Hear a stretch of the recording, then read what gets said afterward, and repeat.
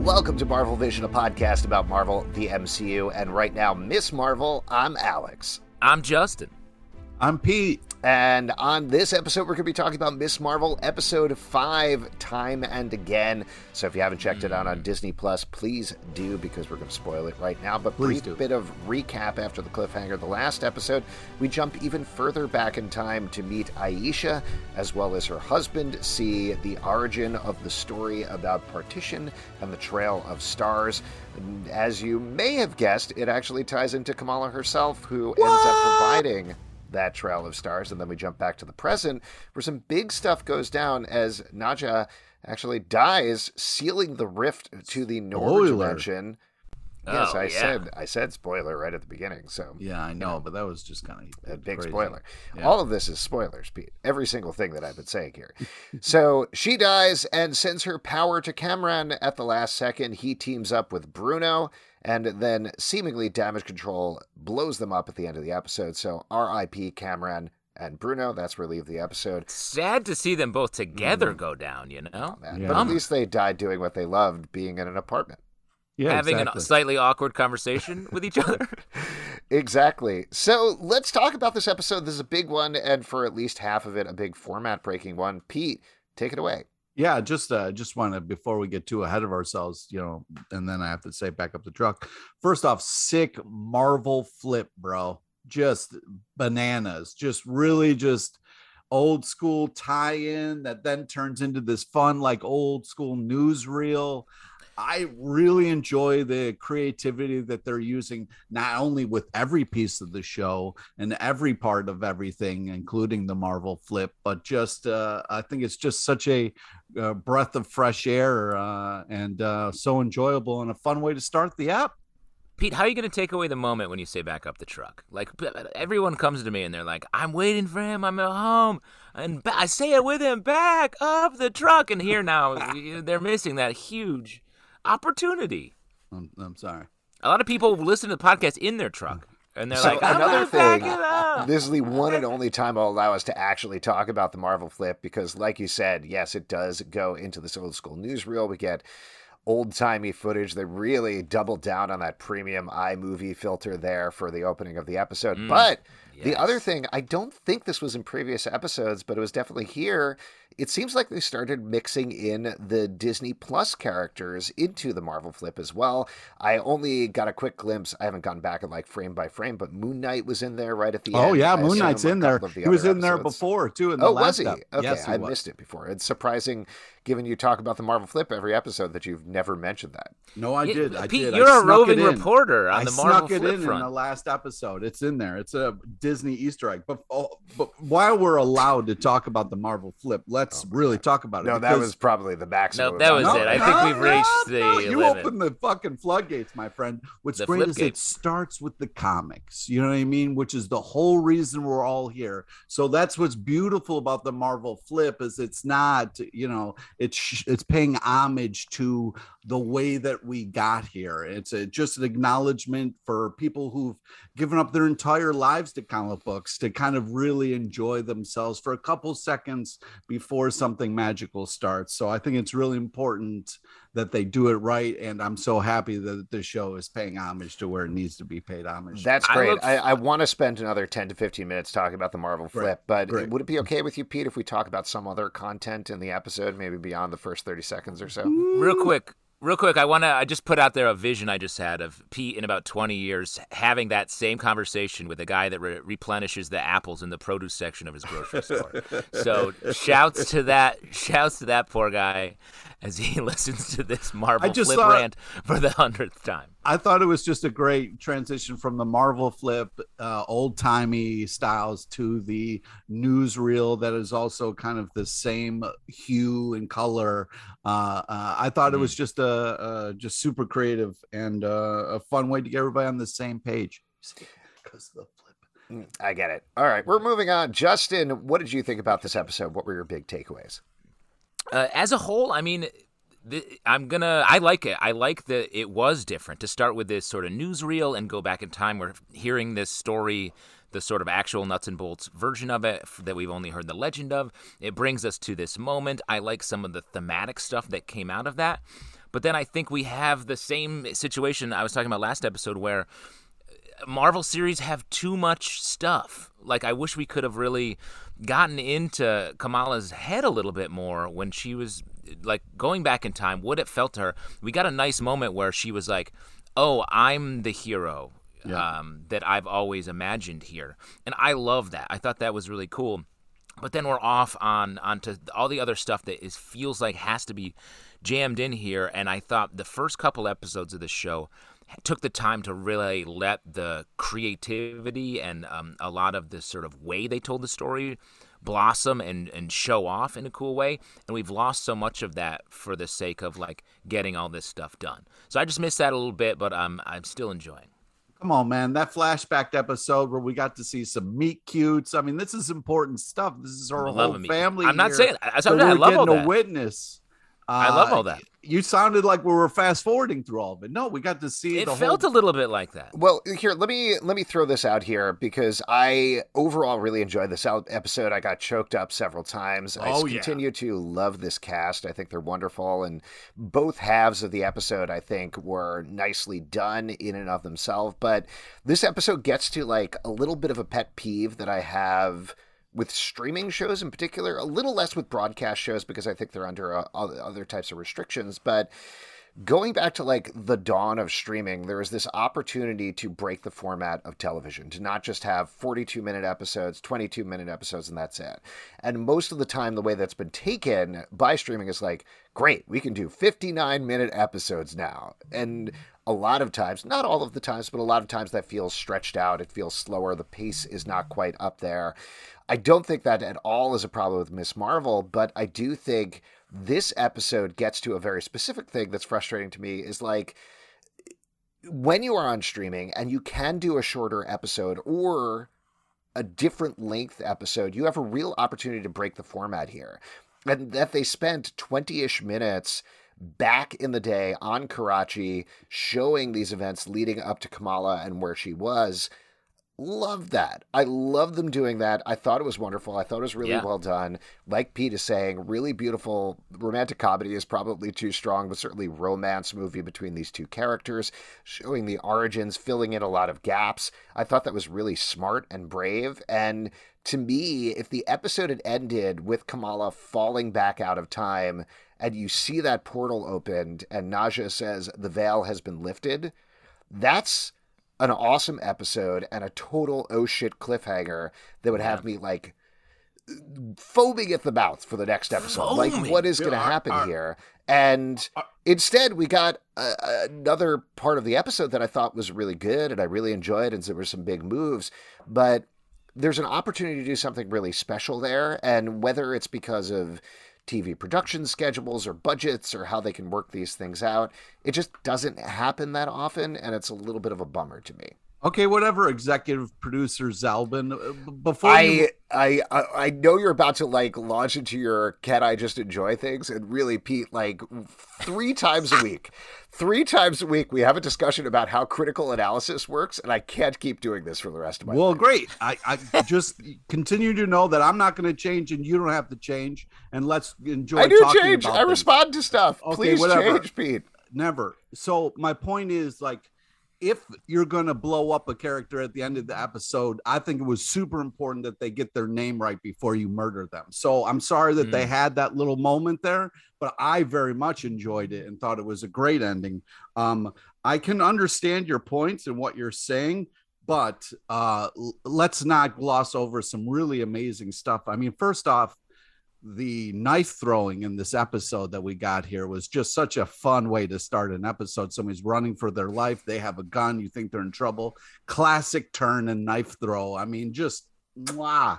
That's hard to do. It's hard to do because you got to get it to hard flip. To do. You got to get it to flip around. And you got to know, like, yeah, exactly. The distance and the release point. So really impressive. But it was one of those things where we talked about the mom so much that it was really good to kind of sit in get to see the mom, get to see how she acted, how she walked. Aisha. Yeah. Great grandma. Great grandma. Right. Just super, super fun. And then the moment where the grandma was like, I've told you this family has been magical for years, was hysterical. Just such a great like episode. I said, I think both parts of the episode worked, and I don't know necessarily that it would have made sense to split that second 20 minutes out into its own episode, or obviously I haven't seen the finale, so I don't know if you can necessarily append it there or anything like that. I do love the big moves of opening up the portal now and killing off Naja, I think is how they pronounced it in the episode. So I was getting it wrong. Najma, I think. Najma? I apologize.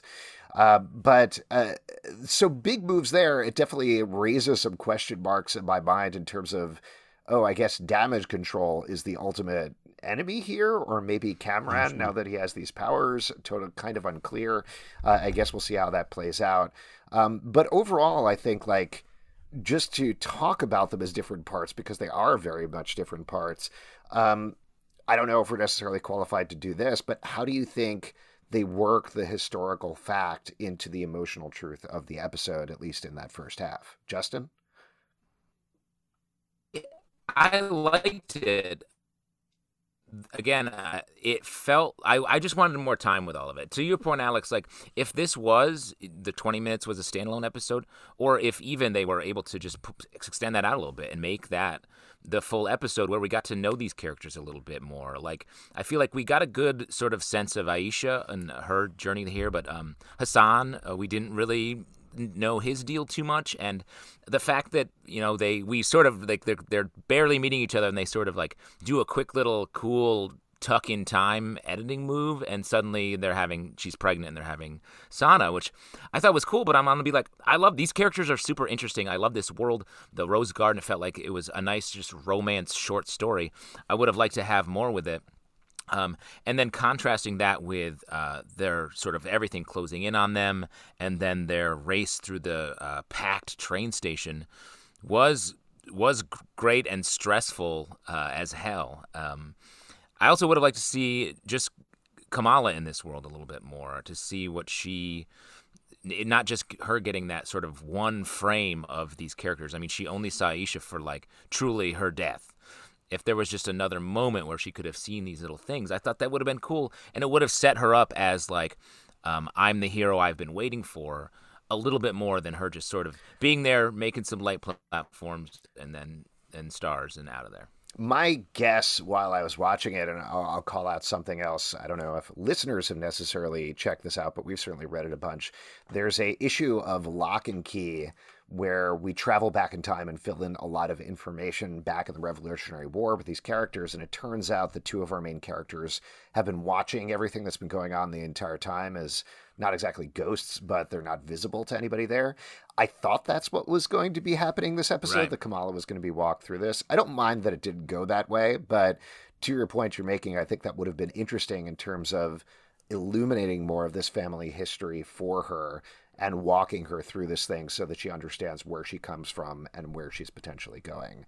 The other thing that I'll throw out there, and I don't feel qualified at all to talk about this, like we mentioned in the last episode, certainly as a non-Pakistani podcaster or anything, but I would be very curious to read Pakistani writers writing about how they felt about how the partition was depicted this episode. The main thing that was going through my mind, and this is without drawing a delineation either direction, but something that was talked about a lot in the past year or two, or probably I guess like 3 years at this point, was the Tulsa Massacre back in the 1920s, specifically because of the way that it was depicted, and people thought it was harrowing and depicted the right way at the beginning of Watchmen, the HBO series. And then you contrast that with another HBO show, Lovecraft Country, which also did the Tulsa Massacre, and it didn't work quite as well. And the delineation there was because with Watchmen, they were hitting you with it hard. They were tying into the story and tying into the themes. And Lovecraft Country was already kind of getting wobbly in terms of the plot when they got there, and sort of used it more as a backdrop, sort of like, hey, here we are at the Tulsa Massacre. So again, not having a personal tie to partition like most families, I assume, who have ancestors or grew up themselves in Pakistan or India do. I can't necessarily speak to that, but I wonder where on that spectrum it lies, if at all. Yeah, I agree with you, because I do think, especially the way they started the episode with so much sort of historical context, I thought we were going to get sort of more of an understanding of what it was. But I think by the time we got to the train station, it was just about the chaos, and it wasn't. We don't know exactly whatever. We didn't see anyone else's faces essentially, except for the characters that we already knew. And it felt like if we sort of saw almost little like mini stories of what was happening to these people and how they were also being torn apart or fleeing for their lives and all of that, I think it would have sort of paid off the historical context that they set up at the top. Yeah, I don't know.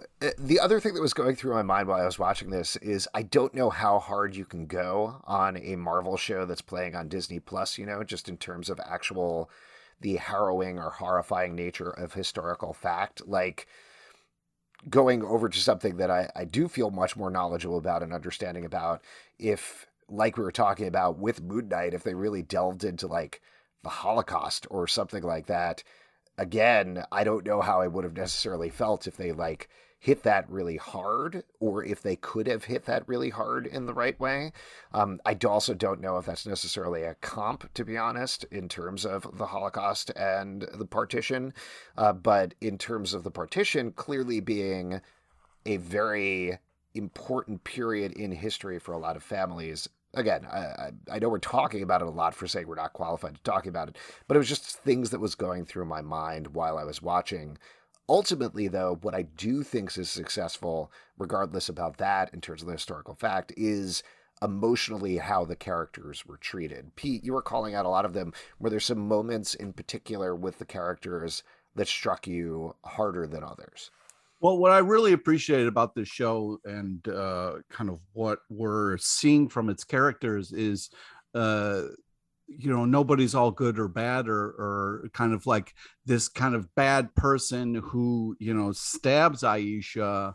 Our main character was still able at the end to convince her what she was doing was wrong. And, it might have seemed a little rushed, but I felt like it was kind of earned, where she was like, what are you doing? You can just go back for him. You can go back and do the right thing. And, we had this kind of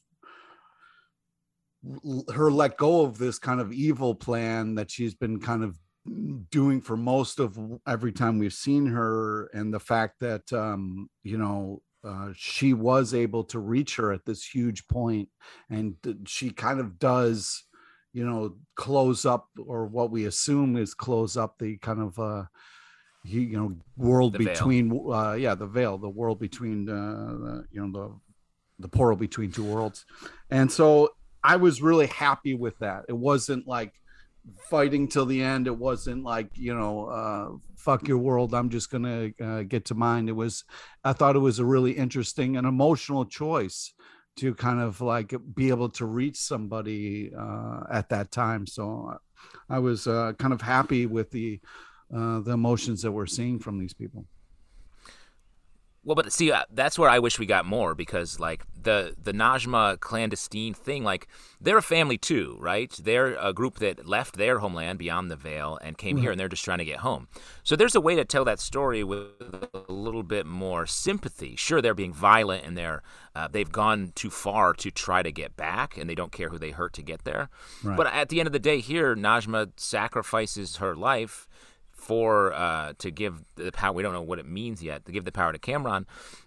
But like, if we could have seen her a little bit rather than just stabbing Aisha, to really drive that home, because we got such a great version of that for Kamala's family, about like, look, our family is together. The legend isn't exactly right, but it's more important that we are people that are coming together here. And that's what it felt like Najma was trying to do, but just from the other side of good and evil.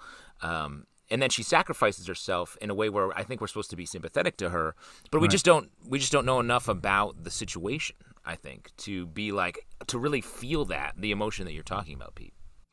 Well, I think it's one of those things where, maybe, obviously it would have been nice to have more time with different characters and different times for sure. But the fact that like, we have this character who we thought was bad and evil at the most important time in her life, make the correct decision and do the right thing. It gives you hope. And it's a kind of interesting twist on how things happen moving forward and what that means for Cameron. Because we cut to him and he was like, no way she would leave me. You know what I mean? Mm-hmm. And she's sitting there with Bruno, who's like, yo, man, I've been alone for a minute. So it was like interesting. Besides the name thing, the fact that these I think his name's Brian. I'm pretty sure his name's Brian. Yeah, the character's named Brian. No. Brian but I think it's interesting how much these characters have in common, and like to kind of see them realizing that in that moment before they died was powerful. I don't think they die. Just so we're clear. I don't know if you know how explosions work, but if you're above something that explodes, you're probably going to fall into the flames. Mm-hmm. Particularly if one of the characters seems to have powers that can protect them using some sort of crystalline energy structure. I think that's it for Brian and the other guy. It's Bruno. It was very surprising to me that we didn't get Najma, I guess. I think that's it. Possessing Cameron, which is what I thought was going on there, like going inside of his body and being like, I'm going to use my son's body for evil now or something like that. Maybe we'll still get that, but that didn't seem to be what was going on at all in that scene with Bruno. And I like that kind of positive twist, even though, again, not sure what it necessarily means for the finale. What'd you guys think about the way the veil rocked and boned everybody? Very Indiana Jones to me, that whole thing. I was like, how does that work? I'm sorry, did you say rocked and boned?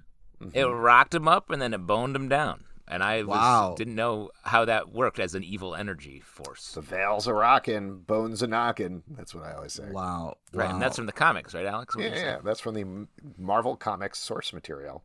I would love to, kind of be behind the scenes when they were like, all right, what are we going to do here? What's it going to do to people? And somebody was like, rock and bone is what should happen. Rock them up and bone them down. Well, that's what it does. Like when she walks up, when the first member of the clandestine walks up there, rocked and boned. And then I don't know how Najma seems to have more of a sense of it. She like is able to close the portal. Well, her eyes powers glow, so it seems like camera. She was, Yeah. In the midst of her getting rocked and boned. Yeah, I'm not 100% sure how that works. I hope we get like a lengthy explanation in the next episode. That would be nice. I think it's 100%. One of those things where, like if you're going to go, they say drowning is peaceful, but rocked and boned, it seems like a fun way to go too. I mean, not to stick with this, but I would love if there's a scene in the next episode where they explain what happens, and then Bruno uses science to talk about it, and then somebody says, English, please, and he's like, rocked and boned, and they're like, oh, okay, thanks. I love that bit. That'd be fun. That'd really pay off this very conversation. I love that effect. I do think essentially what was going on there was like a dark version of the energy that Kamala is using, right? Like she has this glowy bisexual colored energy, but what we're getting there is just sort of like dark and evil. I've seen a couple of people call out that it looks like Terrigenesis the way that they did it on Agents of S.H.I.E.L.D. and other places, which maybe there's a nod there. Well, and that goes to the larger question, like, are we really so clandestine has nothing to do with anything, it seems like. We haven't explored that any further. And I'm just surprised by that. I thought this would connect a little bit further out to some more of the Marvel universe. I got to be honest here. I thought for sure we wouldn't get this deep before we talked about the important thing that happened in this episode. And that's like when a mom finds out about a new iPhone feature and just really blows their mind. You know what I mean? Of like, something they could have been doing the whole time to make their lives easier. And it was right there. The old Find My Friend on the iPhone was such a fun revelation. I loved Kamala's mom this episode. She is delightful and adorable. I'm very much enjoying watching her. And I also, while we're talking about this, we'll get back to the clandestine thing in a second. It's clandestine, isn't it? Why are we saying it's the clandestine. In the comics, it's clandestine. In here, it's clandestine or the unseen or Jinn. Which, by the way, as a little side note, I have seen a couple of Desi writers take exception to that and using the Jinn idea. Feeling like it's a little bit of a cheat, a little easy, and plays on unfortunate stereotypes. So I don't want to step on that. I'm just mentioning that in terms of the podcast. And I thought that as well, just from an outsider perspective. It feels like a weird gesture when we don't need. like you just said, like you listed like 4 things that they're called, and I'm like, you could just go with one. We don't need 4 different. Why do they have that many things? They're from beyond the veil. They're clandestine. They're clandestine. Like, yeah. I mean, there's definitely more there. There seems to be an army in the Nord dimension that Kamala saw in, I want to say, the first or second episode. I don't remember which one. So potentially we go back to that. The other thing in terms of a tie, we already saw a tie to the 10 Rings organization, which also in terms of the flashback, I thought we were going to see tied up a little more this episode. Like I thought we were going to flash back to that scene and start weaving everything together. But I guess not. Maybe that's for a post-credit scene or something like that where Shang-Chi shows up and is like, we got to form a bracelet Avengers or something. Something I want to get back to that you said, Alex, the mom was great, but the grandma, like just the moments where the family came together and had that kind of group hug was just really magical. And, you know, you're that light girl. What? They called. You're that light girl. Our family's magical. Oh, right. Yeah. So I just think it was just, what? How dare you? Beautiful way to kind of like reveal that the mom was also a rebel, and like besides the fact that like people are chipping their dogs or whatever that kind of line was a little creepy, but I think that like to see this family. Chipped you. I feel weird saying this now, but we chipped you, Pete. When you left New York, we were like, "Yeah, we got to chip him. He's gonna get lost out there." Yeah. Yeah, well, now we can find you at any cheesesteak restaurant in Philly. Yeah. Well, that's crazy. It's easy. We don't even need the chip, honestly. We just call them. Yeah. Old-fashioned. By the way, Justin, I forgot to tell you, I attached Pete's chip to Foursquare so that every time he goes to a Philly cheesesteak place, it checks in as well. Oh, thanks, man. Appreciate it. That's one less step that I have to do. How is Foursquare doing as a platform? So well. I'm dying. Are you the mayor of your home right now, Alex? On Foursquare? Absolutely. I am 100% sure without checking that Foursquare still exists, in fact, and I'm not going to bother to check. Nice. That's our power. Pete, back to you. Yeah, I don't know. You guys have ruined me. I did like the move of the mom finding out about everything. I thought that was very cool and well done. Also, we got a little thing with her necklace. Kamala's necklace breaking, so we got the Miss Marvel symbol on there. I guess that's where she gets that. I will express a certain degree of frustration to the fact that she's still not in costume, and we're maybe not going to get that until like halfway through the next episode. Not. I think the end. Yeah, probably.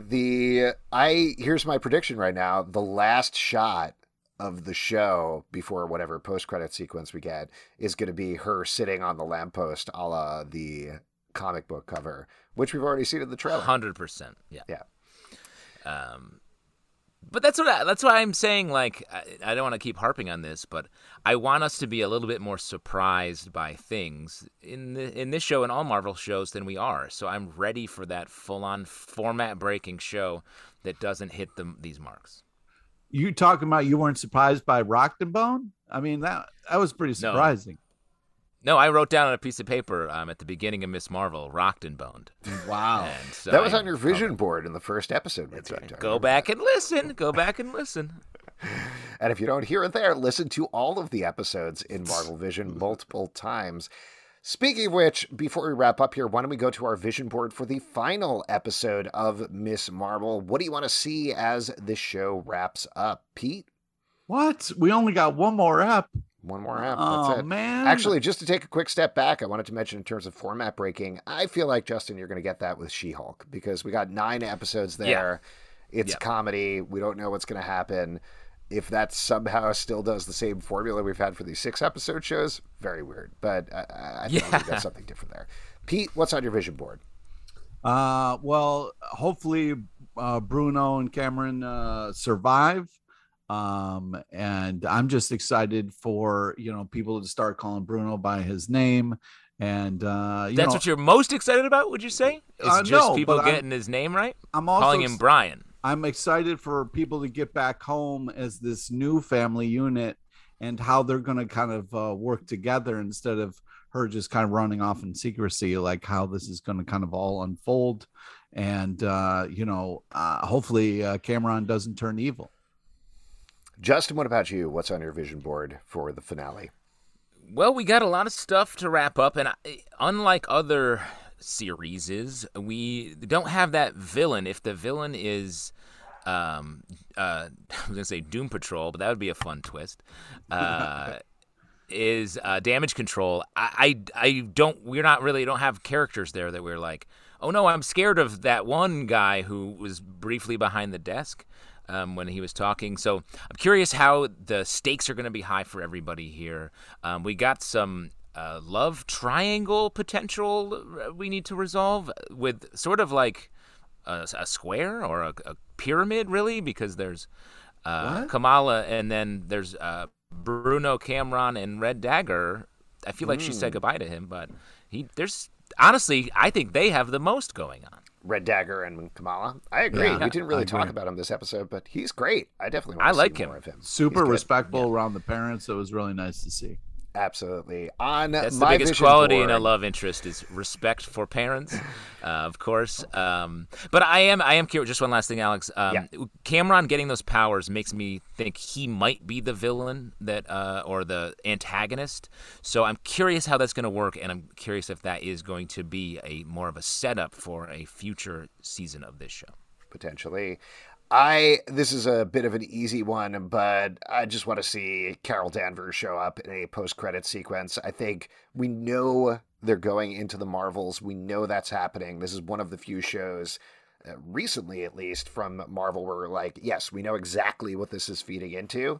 So it feels like a no-brainer to have that as a post-credit sequence, whether it's Carol Danvers and Monica Rambeau or one or both of them. Just want to see that thing and how we can set up there. I think that'll create a fair amount of excitement regardless of what happens in the finale otherwise. And if you'd like to support this podcast and all with podcasts, we do patreon.com/comicbookclub. Also, we do a live show every Tuesday night at 7 p.m. to Crowdcast and YouTube. Come hang out. We would love to chat with you about the MCU. Apple, Spotify, Stitcher, or the app of your choice to subscribe, listen, and follow the show at MarvelVision Pod on Twitter, Instagram, and Facebook. ComicBookClubLive.com for this podcast and many more. Until next time, stay marvelous. Get rocked, get boned. See you next time.